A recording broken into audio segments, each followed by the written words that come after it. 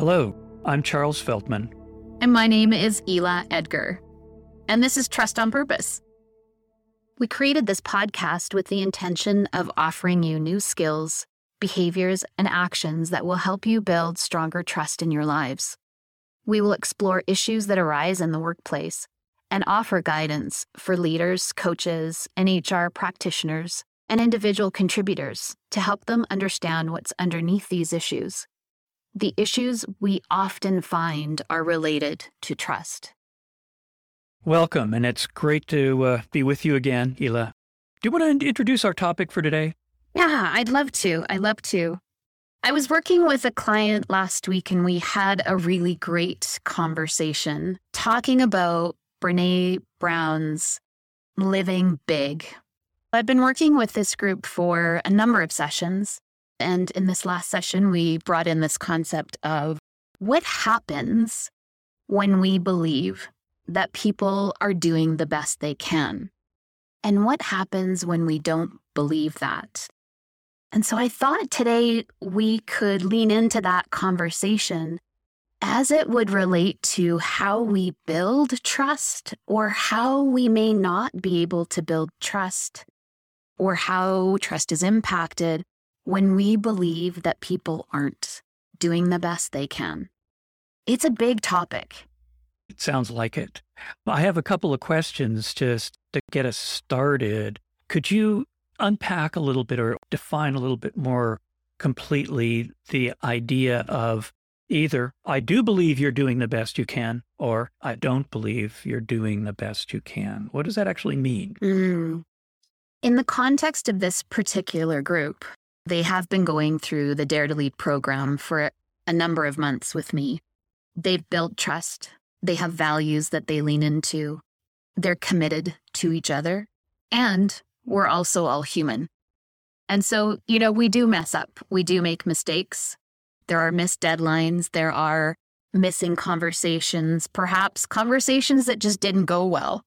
And so the things that we bump into in our regular day-to-day life, what happens when I believe, for example, Charles, that in that conversation, I have the assessment that you're not doing the best that you can? That I make up a story about, that Charles, I can't believe he did that. Or I can't believe he didn't do that.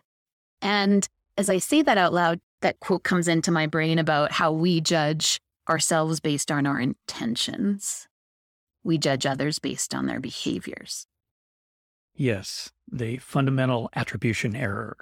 And so I see that you have the story that I'm actually not really doing my best, that I could do better, and that in fact, I'm not doing better, maybe even a little bit intentionally, or at least I'm not intending to do my best. I'm slacking off.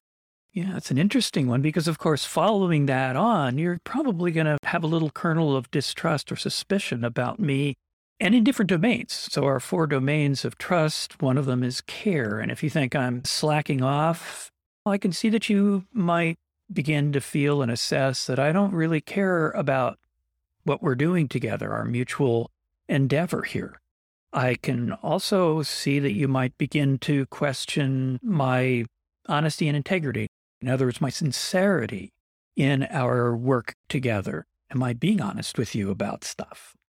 If that's the story you're carrying about me, I can see that might have a big impact on how you trust me and to what degree. And so if that's the case, then what happens for you? What do you start doing with that set of assumptions? I think it's really easy for us, again, given what our world has been through in the last couple of years, to forget that people all have other things swirling around them. I'm not just the person sitting in front of you on this podcast today. I have concerns and overwhelm and things that are swirling in my life that impact how I'm showing up today. I could be concerned about health and restrictions being lifted. I have a teenager that's struggling with some health issues, right? I'm worried about delivery that I have tomorrow. So when you interact with me and make an assessment that I'm not doing the best that I can, but you also don't know all of these other things about me. How do we begin to, I'm pausing because I just went, Yeah, I think we're both in the same place here, but go ahead. It's really the quadrant of care. Yeah. That just like completely took over my heart. Yes. And it may well be, in this case, I'll put it back to you because you were using you as an example. It may be that you aren't really doing your best because of all this other stuff that's going on for you, whatever it is. And we're all in that boat. We all have other stuff. So you're doing your best given that you have all this other stuff. So it's funny because that kind of dichotomy doesn't seem to be appropriate. You know, we come into a conversation and there's the assessment you're not doing your best.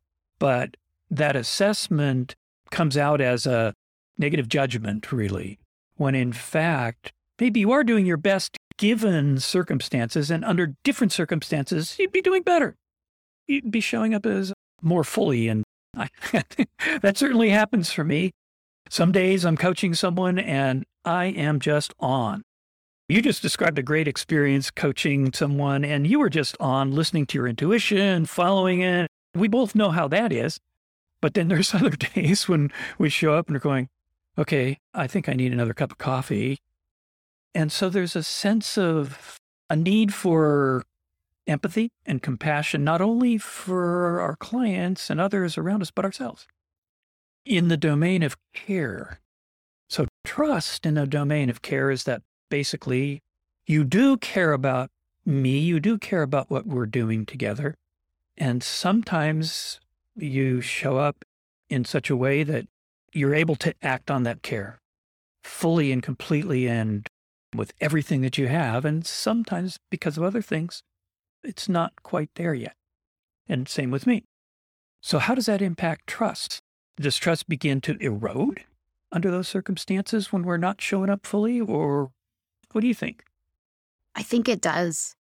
I honestly think it does. And I think once we start down that slippery slope, well, now I'm looking for evidence to prove that I'm right. See, I saw that. It's another piece of evidence that tells me that Charles isn't doing the best that he can. Yeah. Ick. That just feels ick to me. I don't want to do that. And let's also normalize that we're human first. Let's normalize this human experience that we are meaning-making, story-making machines. Yes. And assessment-making machines. Assessment-making machines. My clients giggle a little, so I'm going to say a swear word, but I call it that little itty-bitty shitty committee in our head. They're really good at making up story in the absence of data. Yeah. Even with data. Even with data, yes. Especially in the middle of the night. They're really on point in the middle of the night. Here's something I believe based on my own experience. I haven't done any research on this particularly, but I've seemed to have experienced it, is that if trust is solid before something like that happens, before I have a bad day, one, I can say, God, Eli, I'm just really having a bad day, and you believe it. You're going to cut me some slack on this day.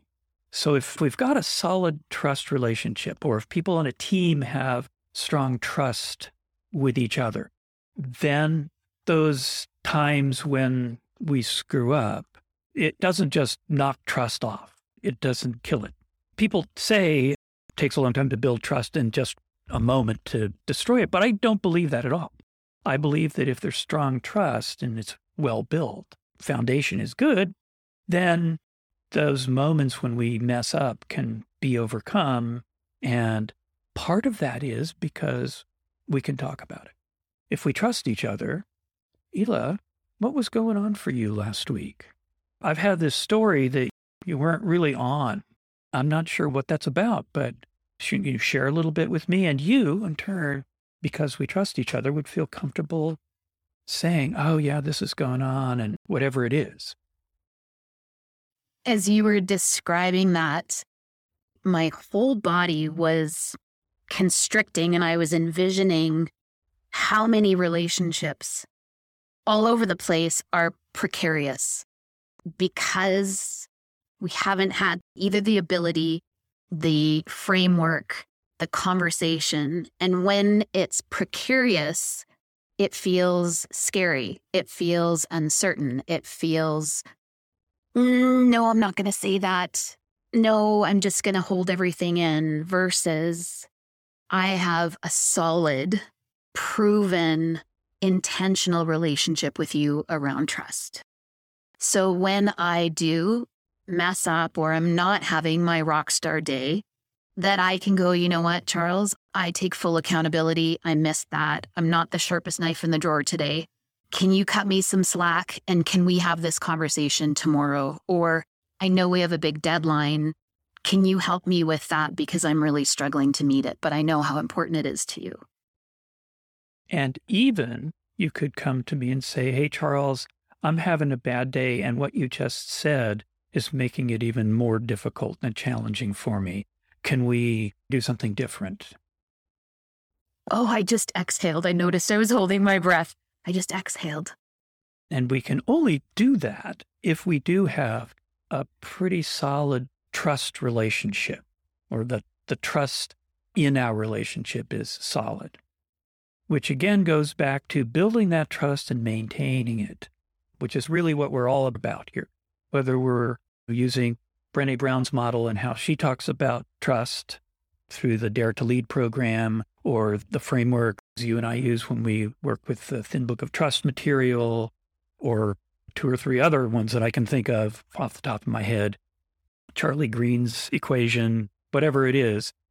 The point is that we actually can talk about trust. We can not just make assumptions and assessments about it, but check those assumptions out with each other. And that's what deepens the intimacy and deepens the vulnerability, which in turn builds the trust. And it's an upward spiral. There's a great Simon Sinek video on empathy. In that video, he talks about a salesperson that is suddenly not meeting their numbers and how easy it is to come into a conversation like that with, hey, your numbers are down. And if you don't turn things around, I'm not sure what the outcome's going to be. Versus, hey, your numbers are down. I'm worried about you. What's going on? How can I help? That's amazing, because as you and I are talking about this, we might think, well, why not? I mean, it seems like an obvious way to open a conversation. And yet, and it's not because people are ill-intentioned, but there's all this pressure to get stuff done, and we don't know really the language of trust building and all of these things. So it's really easy for the model that's been held up for us to sort of step into as a leader is the one where we just put it on the table. Okay, your numbers are down. What are you going to do about it? You better fix that. I don't have time to spend listening to why. I just want you to fix it. That's the model that a lot of people learn from watching their bosses, their leaders, might even have come from their families. Part of trust building has to do with recognizing that we have choices around this and that there are consequences to our choice. In fact, just recently I was working with a leader who was kind of in that situation where it took a bit of work to help him create some awareness around the fact, A, that he had a choice, and B, the outcome of this choice to just say, fix it, versus the outcome of, hey, what's going on? And how can I help? Once he recognized there was a choice there, he began to shift his behavior a bit, lean more towards the other choice. There's a bunch of ground between those two as well. It's not like, okay, I have to be a hard ass or I have to be a totally wimpy soft guy who can't get anything done here, can't make any kind of direct statements about things. I was working with a leader a couple of days ago. He was really frustrated with basically his 2IC, his second in command, and how he was just dropping the ball and feeling overwhelmed. So he says, I had to give him some feedback. And he says, but I'm old school. And so, you say something nice, you kick him in the nuts, and then you throw something nice on the end. And I said, so the shit sandwich, you just delivered a shit sandwich. Oh yeah, but it's effective. I'm old school. I know that this really works. And I said, what about if you considered that now every time he comes to a conversation with you, he's bracing for impact because he's waiting for you to kick him again and again and again. And what do you think that causes in your relationship? And he was gobsmacked. He's like, I never thought of it. I thought that I was helping him do better by giving him this shit sandwich feedback. And he said, I never thought about how this is causing him to come into conversations hesitant and nervous and ready to be berated. Yeah. And looking at it from the perspective of trust, I can see damaging the trust relationship. Even if the boss now has only something to say that's positive, his employee is not going to trust that that's the case and is probably not going to trust that positive message, because the positive message is always wrapped thinly around the negative message. As we're having this conversation, I actually feel like I want to go back to that leader to say, do you feel that person is doing the best they can? And how might you find out how you can support them? Or how would changing your belief about that help the situation? And again, and coming back to that quadrant of care, I just feel how vitally important it is to be able to come from a place of care to say, here's what's going on. Here's what I need you to do differently. How can I support you to do that? How can we build that accountability? It's the message that I do have your best interests in mind. And to that end, I would like to give you some feedback. And I would like to request that you do something different. That's a different conversation than you just need to straighten up and fly right here, because otherwise things are going to go badly for you. There is that sense of, does my leader have my best interests in mind? Does my manager have the team's best interests? Here we are in a team together. The most egregious demonstration of lack of care that I've ever experienced was when, this was many, many, many years ago, I was working in a company and I was on the marketing side of things. We were trying to get a new product out the door. The engineering team and the marketing team had been working like hand in hand, but particularly the engineering team had been working day and night. Literally, these guys, some of them had been sleeping on site, trying to get this product ready to get out the door by a certain deadline. And we're running into problems. This was a really complex engineering project. So we're having a meeting, and the general manager of our division comes in the middle of our meeting and says, listen, you need to meet this deadline because if you don't, I could lose my job. And everybody's jaw dropped. I mean, we're all sitting around this table listening to this. Why the hell are we working so hard so that you can keep your job? So that's kind of a total break trust in the domain of care, shred it, throw it on the floor and stomp on it. A complete demonstration of, I don't care at all about you. It's all about me. That's like an extreme version of it. But we're pretty good as human beings at detecting nuanced versions of that.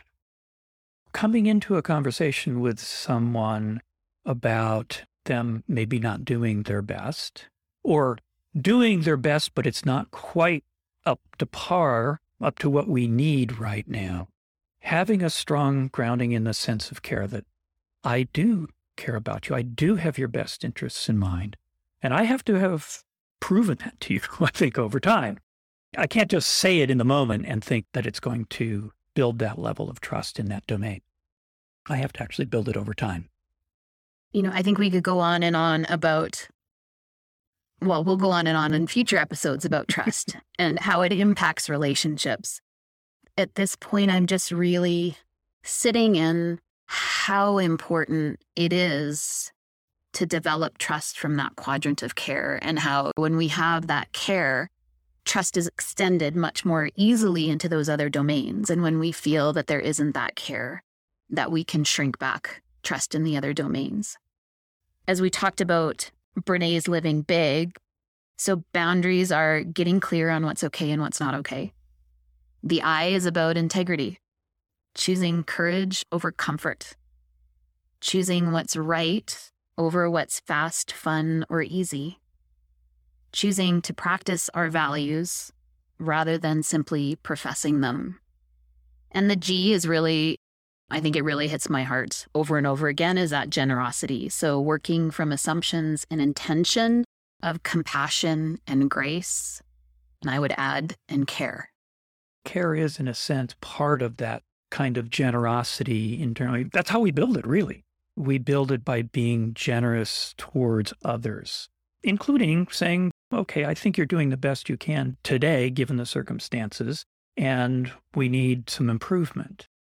I need for you to be able to do this better next time, whatever it is. But it's a sense of generosity towards that other person and their ability to grow, rather than being constricted and getting back to where we started. You're not doing your best, and you damn well better be better. So I think there's a big intersection between this and trust, and in particular the domain of care, but also sincerity is a part of it.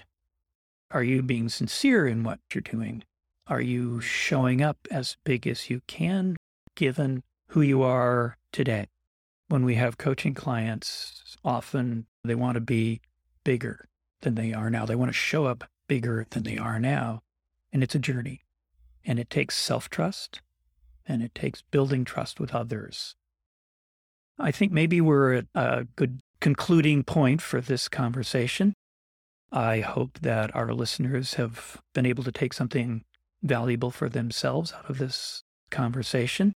I would invite, as we always do, if you have an issue or concern in your life around trust that you would like us to take on and talk about, we'd welcome that. Please email charles@insightcoaching.com, and would be happy to work with you, whatever your issue is. So thank you, Ela. This is a great conversation. I think I've taken some new perspectives away from it.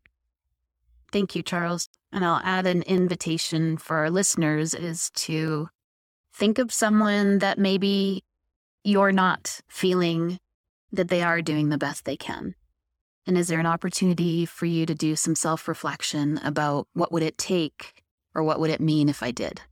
And what actions and behaviors or conversations would help build trust in the relationship?